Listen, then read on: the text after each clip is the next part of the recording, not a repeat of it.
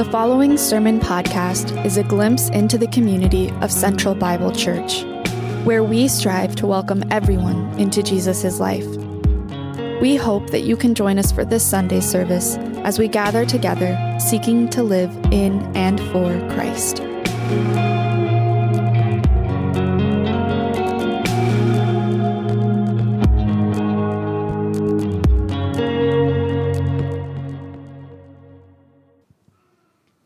Our passage this morning is from Psalm 140. Rescue me, O Lord, from evil men. Protect me from men of violence, who devise evil plans in their hearts and stir up war every day. They make their tongues as sharp as a serpent's. The poison of vipers is on their lips. Keep me, O Lord, from the hands of the wicked. Protect me from men of violence who plan to trip my feet. Proud men have hidden a snare for me. They have spread out the cords of their net and have set traps for me along my path. O Lord, I say to you, you are my God. Hear me, O Lord, my cry for mercy. O sovereign Lord, my strong deliverer, who shields my head in the day of battle. Do not grant the wicked their desires, O Lord. Do not let their plans succeed, or they will become proud. Let the heads of those who surround me be covered with the trouble their lips have caused. Let burning coals fall upon them. May they be thrown into the fire, into miry pits, never to rise. Let slanderers not be established in the land. May disaster hunt down men of violence. I know that the Lord secures justice for the poor and upholds the cause of the needy. Surely the righteous will praise your name, and the upright will live before you. This is the word of the Lord.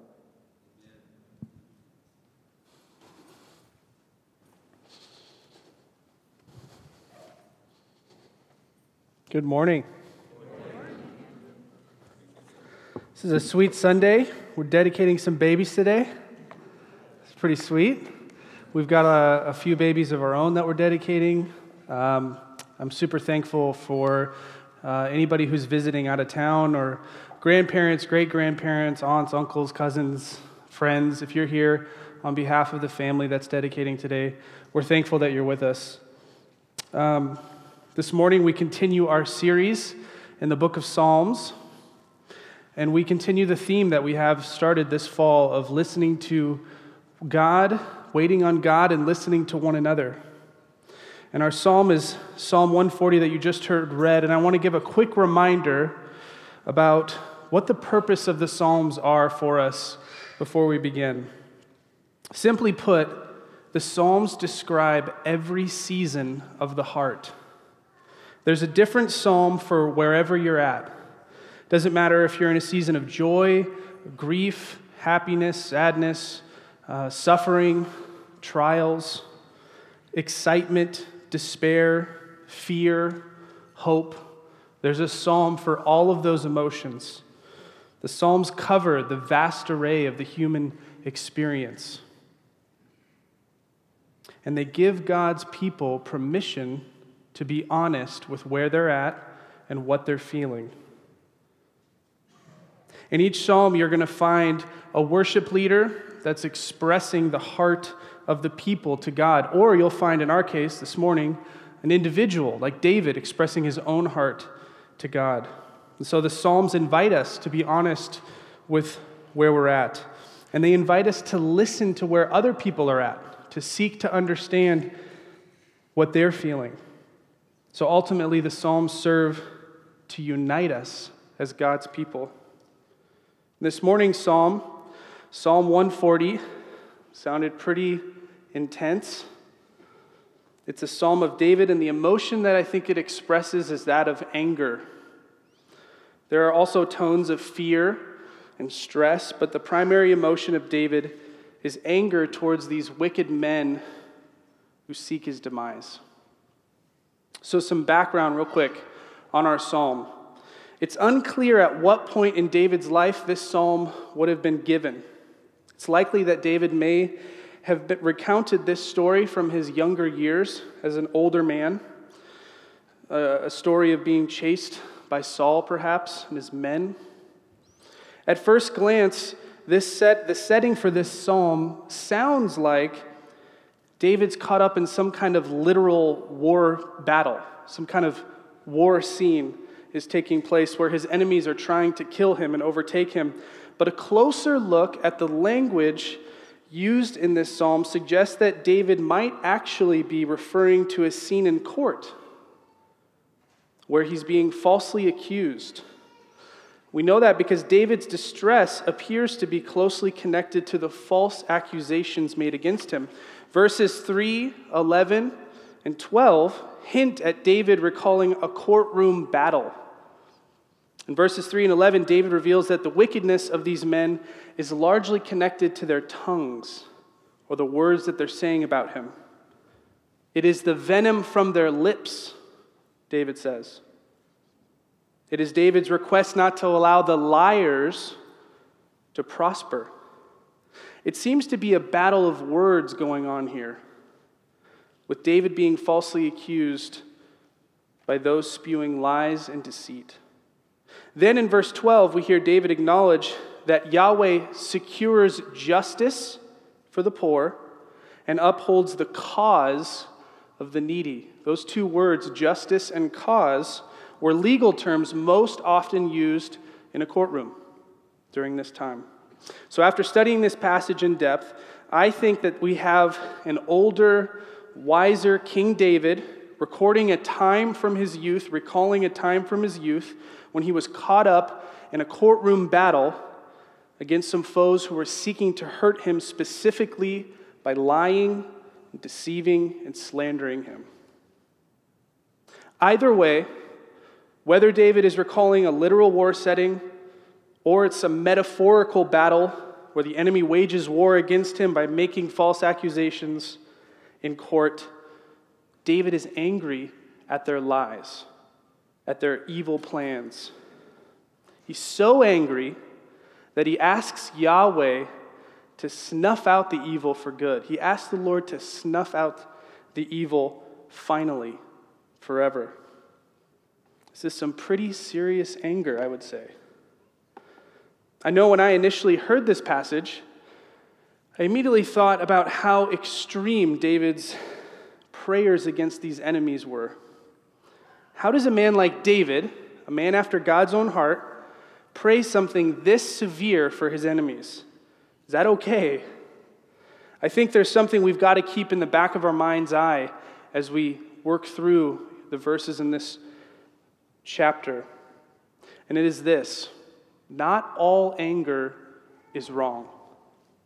There is a kind of anger that we feel when we're inconvenienced or our pride is hurt, and that's sinful anger, right? It's not right.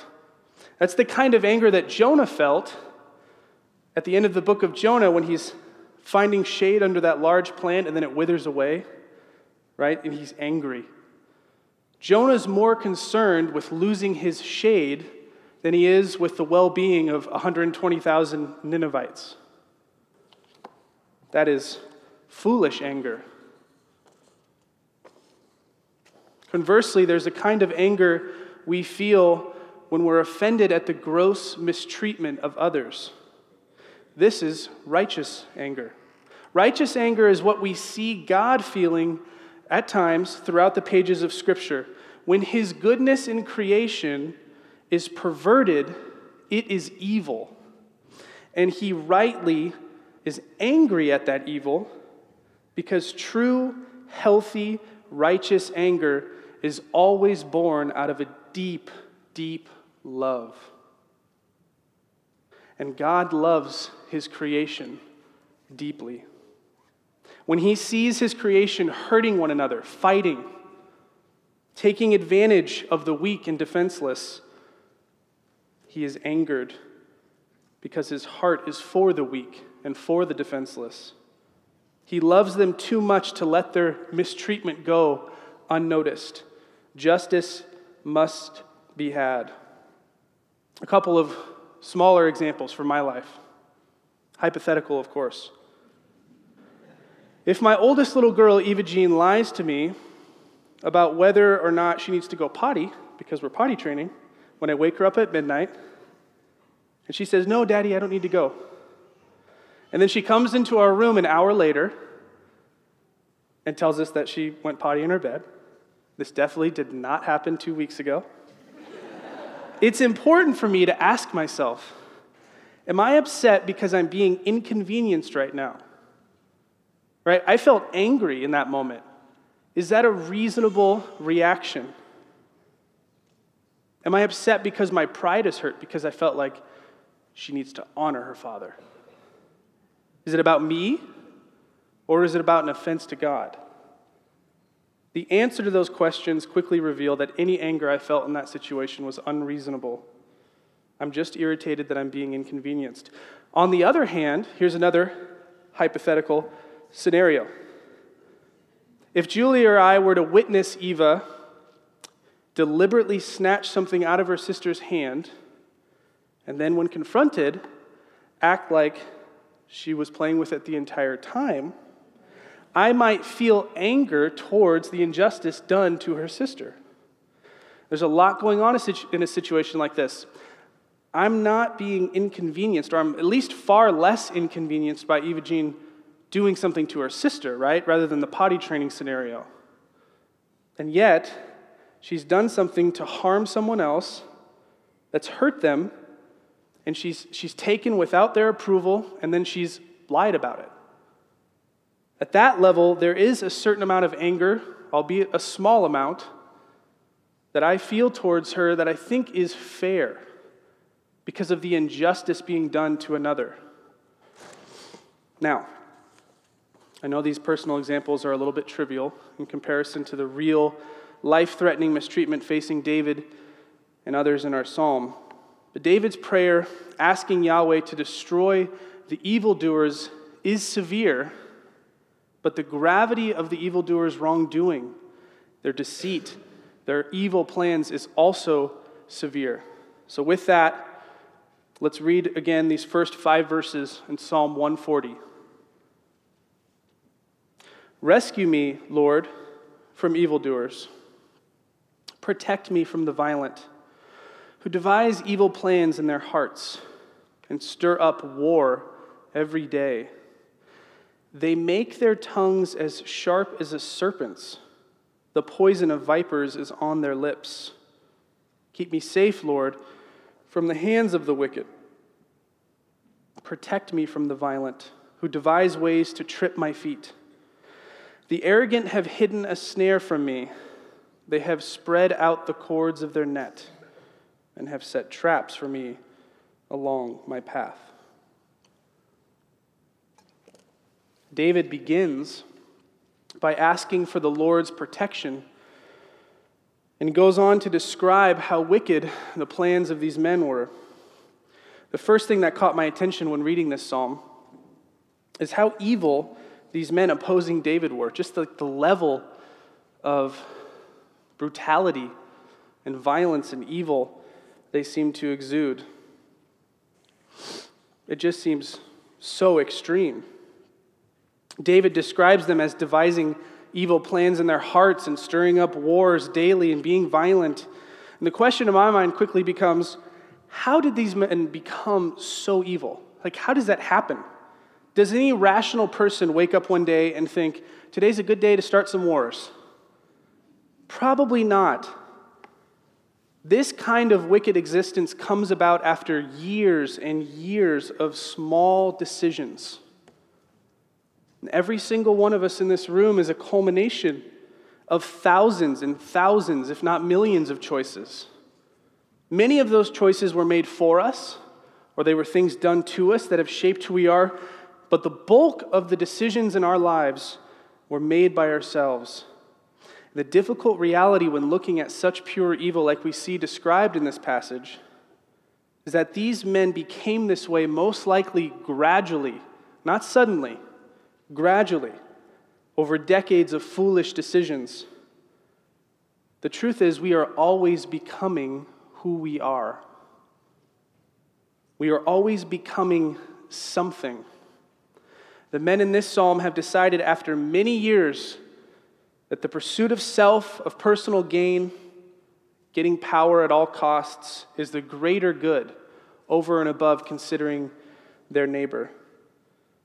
Now, evil like this doesn't simply come about independent of thinking, of thoughts, of ideas.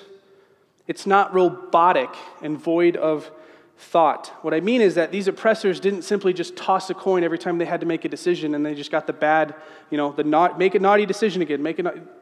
They had to think through what they were going to do. They wrestled with ideas. They weren't choosing blindly.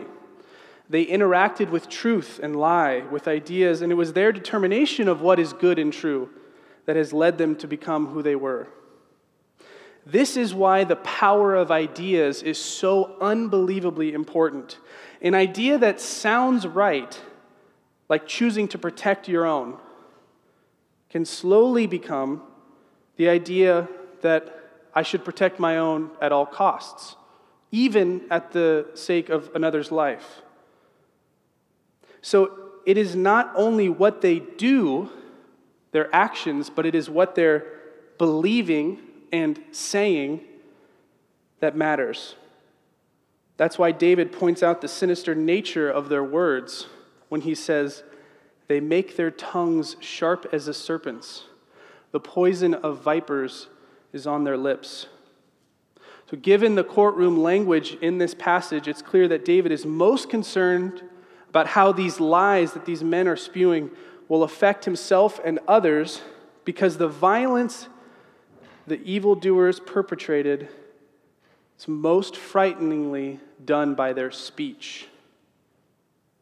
It is their words that can kill like the poison of a snake's bite. On the nature of truth and decision-making, psychologist and philosopher Dr. Jordan Peterson says this: that's why we can speak things into being, and we do. And when you speak the truth, then you speak paradise into being. And when you speak falsely, you speak hell into being. And that's the truth.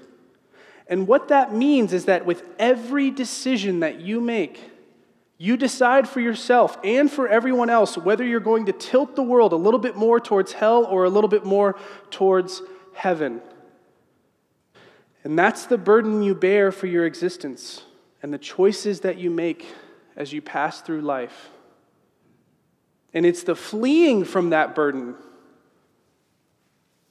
that's at the bottom of the nihilism of postmodernism and the escape into totalitarian certainties of idol worship. And none of this is fictional because we've seen the consequences. What's the consequence of a group who won't face the burden of existence, who thinks that mostly life is meaningless? Peterson goes on to say that one of those consequences is Auschwitz. Among many other evils in the 21st century, decisions matter. Making truth claims that are honest and actually true, not half-truths, matters.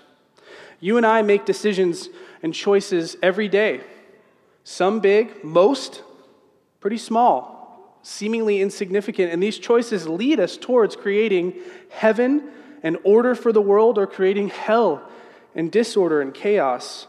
Jesus describes this idea of becoming who you are in John 8, when he says, "Truly, truly, I say to you, everyone who practices sin is a slave to sin.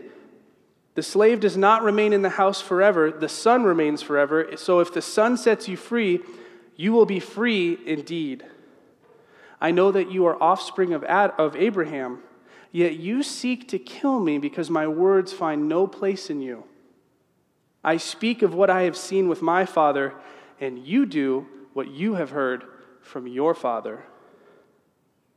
These men seeking to do evil in Psalm 140 are just like their father, the devil. They have chosen the alternative way to God's way, and it is that of a murderer from the beginning, the father of lies. They love violence, cruelty, and intrigue for their own sake. So here's the takeaway for us. Let's bring it back down a little bit. Who are you becoming? Better yet, what are you believing?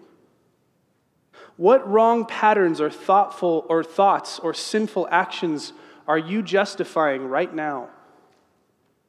I wonder what would happen if each one of us put ourselves aside, our own approval aside, our own success and progress aside. And what if Central Bible was a church filled with followers of Jesus who regularly made decisions to serve others before themselves? In our homes, in our workplaces, in the areas of influence that we have. What would that do for the kingdom of God? I think we grossly underestimate the impact of daily, regular decisions. We so often want the Holy Spirit to do something miraculous.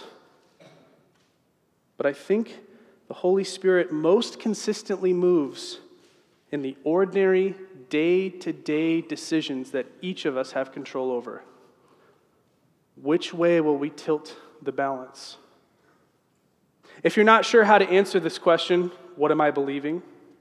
Or if it feels too vague, Dr. Peterson offers this.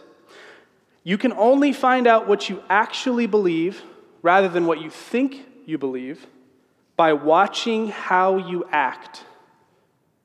You simply do not know what you believe before that. You're too complex to understand yourself. I believe it's wrong to be quick-tempered. I think it's wrong to get self-righteously angry. I believe that. To be angry over some minor inconvenience. And yet, I can look back at the last month and I can see myself raising my voice at my daughter suddenly. And it reveals the contrary to what I really believe. The best thing that I can do is acknowledge that contradiction, to own it, to admit that it's real. If I struggle with anger at 31, what's that going to look like unchecked in 31 more years? If I seek to justify it, explain it away, or just ignore it altogether, what will happen? What will I become?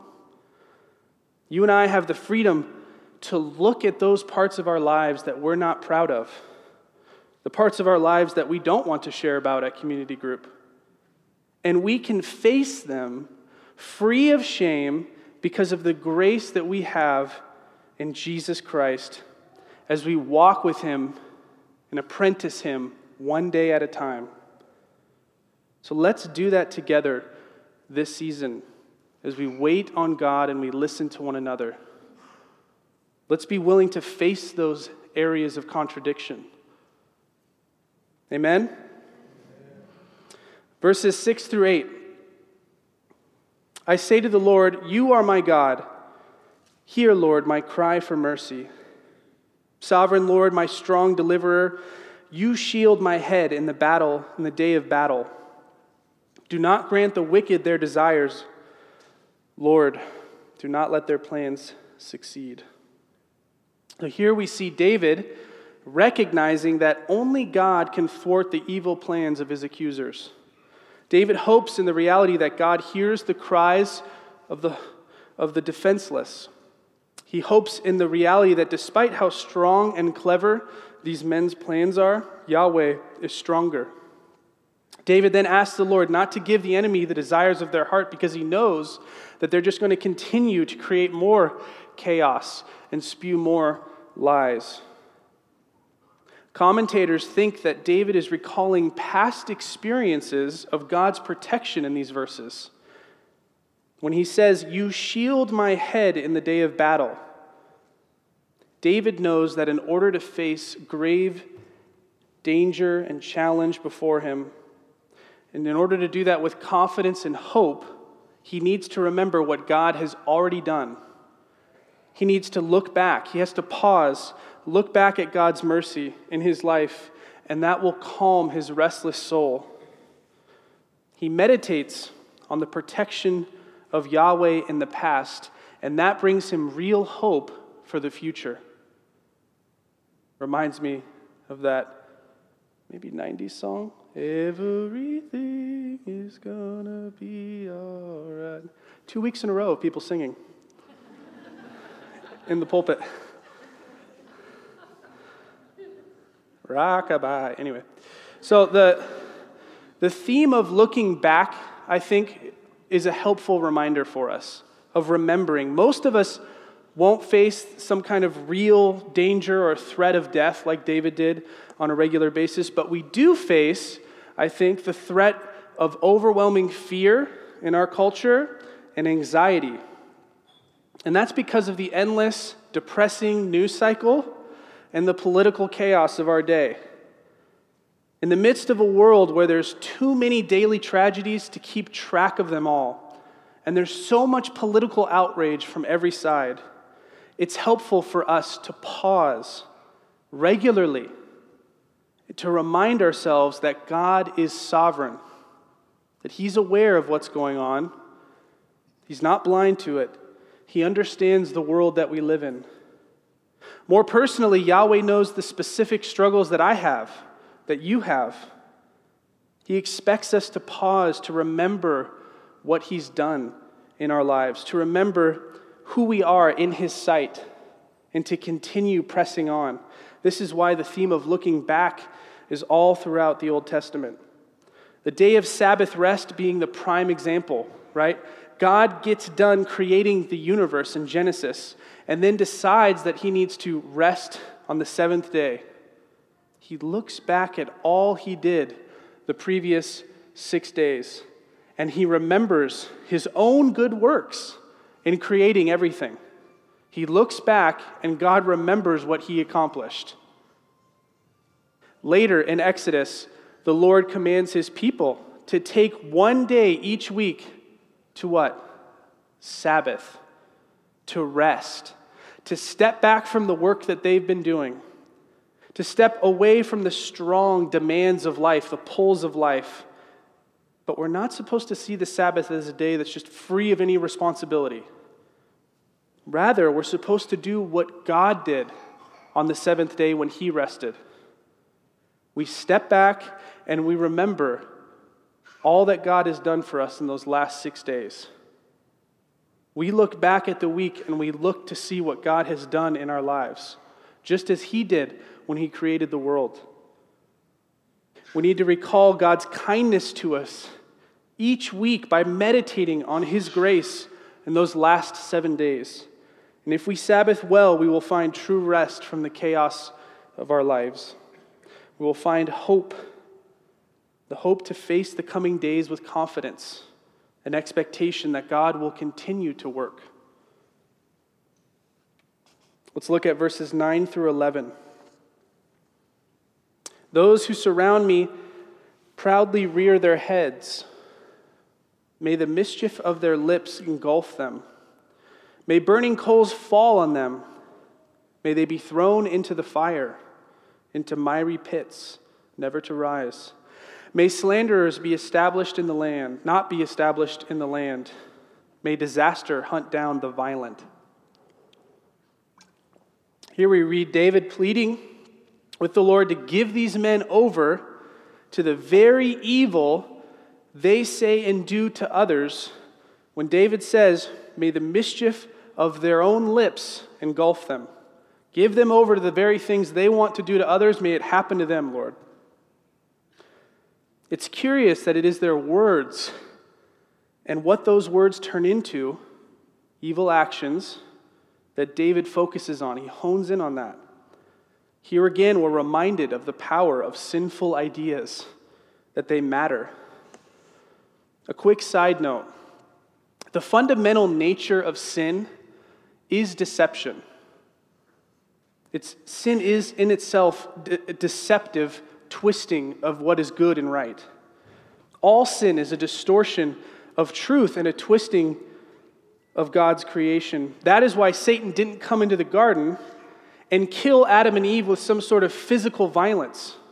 He didn't commit a physical act against them. What did he do? It was an idea, wasn't it? He caused them to question. He kills them with deception. He perverted the truth they understood and got them to question whether God had their best interest in mind. When God said to Adam and Eve, you can eat of any tree in this garden, except one. 1,000 yeses, freedom. There's just one that I want you to abstain from. The devil comes to them. God just knows you'll become like him if you eat from that tree. He doesn't want you to partake because he wants to keep it all for himself. Satan caused Adam and Eve to question what was good and right. It is an idea. Did God really say? That fractures the cosmos and disrupts the harmony between Yahweh and his creation, his people. So notice that David believes that God's judgment, rather that the judgment here is God's. It belongs to God and no one else. David's request is that the Lord would give them over to what they desperately seek for others, destruction. And it is the words that they use to plot and hurt others that will now become their own reality. Verse 11, may disaster hunt down the violent. This is the boomerang quality of sin. All sin returns to hurt and haunt the sinner. This idea of mischief and sin coming back to bite evildoers is found in a number of places throughout the Old Testament. Psalm 7, whoever is pregnant with evil conceives trouble and gives birth to disillusionment. Whoever digs a hole and scoops it out falls into the pit they have made. The trouble they cause recoils on them. Their violence comes down on their own heads. Proverbs 1, these men lie in wait for their own blood. They ambush only themselves. Such are the paths of all who go after ill-gotten gain. It takes away the life of those who get it. Deuteronomy 19, if the witness proves to be a liar, giving false testimony against a fellow Israelite, then do to the false witness as that witness intended to do to the other party. Life for life, eye for eye, tooth for tooth. David's request to give these men over to the hellish desires they so desperately seek for others reminds me of C.S. Lewis's fantastic book, The Great Divorce. In it, Lewis describes the lives of several ghosts who fight to get on this bus headed to heaven. But once there, and once seeing the bliss that they could have, reject it and willingly choose to go back to hell. Lewis says, there are only two kinds of people in the end. Those who say to God, thy will be done. And those to whom God says in the end, thy will be done. All that are in hell choose it. Without that self-choice, there could be no hell. No soul that seriously and constantly desires joy will ever miss it. Those who seek find. Those who knock, it is opened. In another book, The Problem of Pain, Lewis says it a different way. The gates of hell are locked from the inside. The idea of God banishing anyone to hell is frankly abrasive in some ways, difficult to grasp. But I think hell is a lot more of a choice than someone being forced against their will. What we become now by our daily decisions is who we will become in the afterlife, in the life to come. Lastly on this, notice that David's request to Yahweh, it's not vindictive. He's not asking God to give him some personal, murderous victory over these slanderers. He trusts that it is God's judgment that will take care of them. He knows that judgment is Yahweh's alone. He asks that God only intervene to rescue the innocent while allowing the evil desires of the wicked to fall upon their own heads. Okay, final two verses. I know that the Lord secures justice for the poor and upholds the cause of the needy. Surely the righteous will praise your name, and the upright will live in your presence. Finally, we read of David's release from obsessing over his enemies, right? Everything up to this point has been talking about them mostly. And here we get some sort of reprieve from that.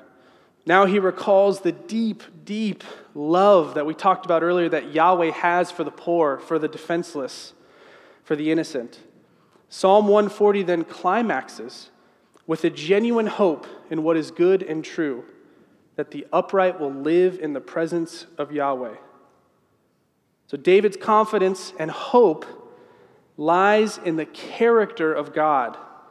David knows that whatever amount of mercy and love that he feels about being mistreated, God feels far more and to a far greater degree. So to sum up, David petitions God to help him when he's faced with false accusations that have dangerous consequences for him and others. Evildoers are trying to trap him, right? In spite of this, David has confidence that God will rescue him because God sides with the vulnerable righteous over against arrogant, wicked people. Jesus himself was the subject of false accusations, of lies and deceit that led to his crucifixion. It was ideas that killed Jesus. It was the lies and deceit, the ideas of evil men that led to his torture, his death on a Roman cross. One can imagine Jesus wanting to pray a prayer like Psalm 140 for his enemies, for what they were doing to him. However, rather than uttering destruction against his enemies, Jesus prays, "Father, forgive them. They know not what they do." Like David, Jesus expresses his confidence in Yahweh, in God, even in the face of death. See, Jesus comes on the scene and he radically changes how we pray for those who threaten us, for those who seek to harm us. Rather than asking God to allow the very evil his enemies seek for others to fall on them, Jesus takes their evil, he takes it on, and he forgives them. There's a new paradigm for how we face pain and hurt caused by others, and it is this: forgiveness. But they're spreading awful lies about me. Forgive them. They're saying bad things about my family. Forgive them. They're threatening my position at work. Forgive them. They're talking bad about my reputation. Forgive them. There are no prayers in this psalm asking God to change the hearts of these evildoers or to see them reconciled to God. And this is what makes the life of Christ so offensive to us. Jesus introduces us to a new ethic. The sins of the sinner will be stopped, but not in the way we think. Not because God's going to snuff out that evil or that person. Not because their own sin turns on them, but because forgiveness changes them. Prayers of retribution are now turned into prayers of forgiveness, of grace in the kingdom of King Jesus. No longer do we seek God's righteous retribution on our foes, but instead we seek the scandalous forgiveness of Christ on the cross. Jesus takes this retribution on himself. He takes on that evil and he bears it. He becomes that wretched liar, that murderer, and he defeats that evil. It's no wonder that if Satan came to deceive as the father of lies and twist the truth so that sin would abound, Jesus comes to be the way, the truth, and the life. In the beginning was the Word, and the Word was with God, and the Word was God. The Word is truth. He was with God in the beginning. Through him all things were made. Without him nothing was made that has been made. In him was life, and that life was the light of all mankind. The light shines in the darkness, and the darkness has not overcome it. Jesus came to reveal the true nature of bliss. True bliss is when you lay down your life for another, when you take on the burden of suffering with a friend, when you grant forgiveness to someone who has hurt you. And so we have Jesus on the cross. He's weak, he's bloodied, badly beaten, near death. And he looks over at an enemy hanging next to him on a cross. Jesus sees this criminal who's justly experiencing the very pain that he's probably caused so many, the life of thieving, taking from others. The criminal says, Jesus, remember me when you come into your kingdom. And Jesus looks at this man, this criminal, who's experiencing the weight of all of those small decisions of his life. And rather than say, you're getting what you deserve, he says, truly I tell you, today you will be with me in paradise. That's good news. Let's pray. Pray this Matthew 5 for us as we bow our heads.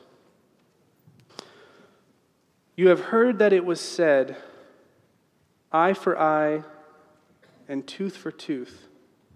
But I tell you, do not resist an evil person. If anyone slaps you on the right cheek, turn to them the other cheek also. And if anyone wants to sue you and take your shirt, hand over your coat as well. If anyone forces you to go 1 mile, go with them 2 miles.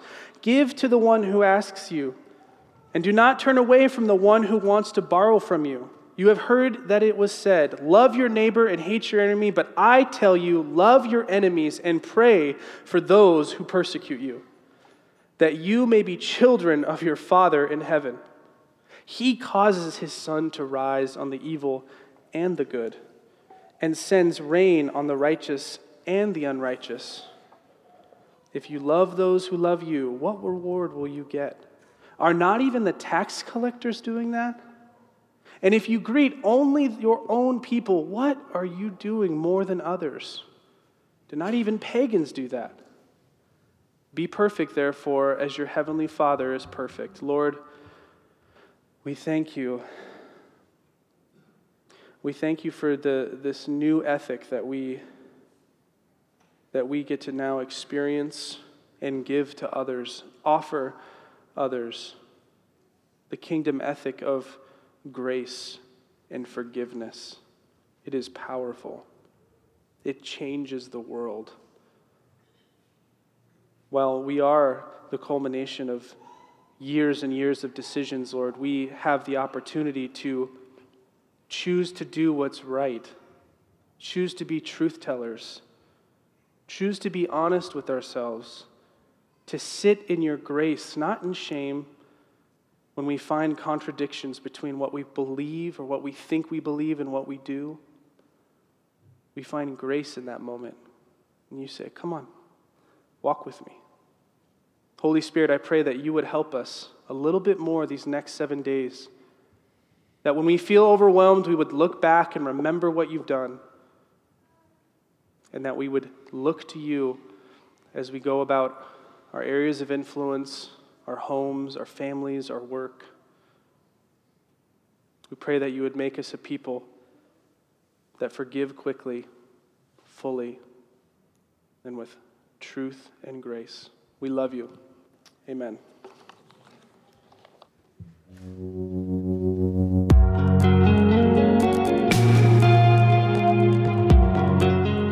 We desire to be formed by the Word of God in community. If you have questions about this week's sermon, we would love to hear from you. For more information about our church, please visit centralbible.church.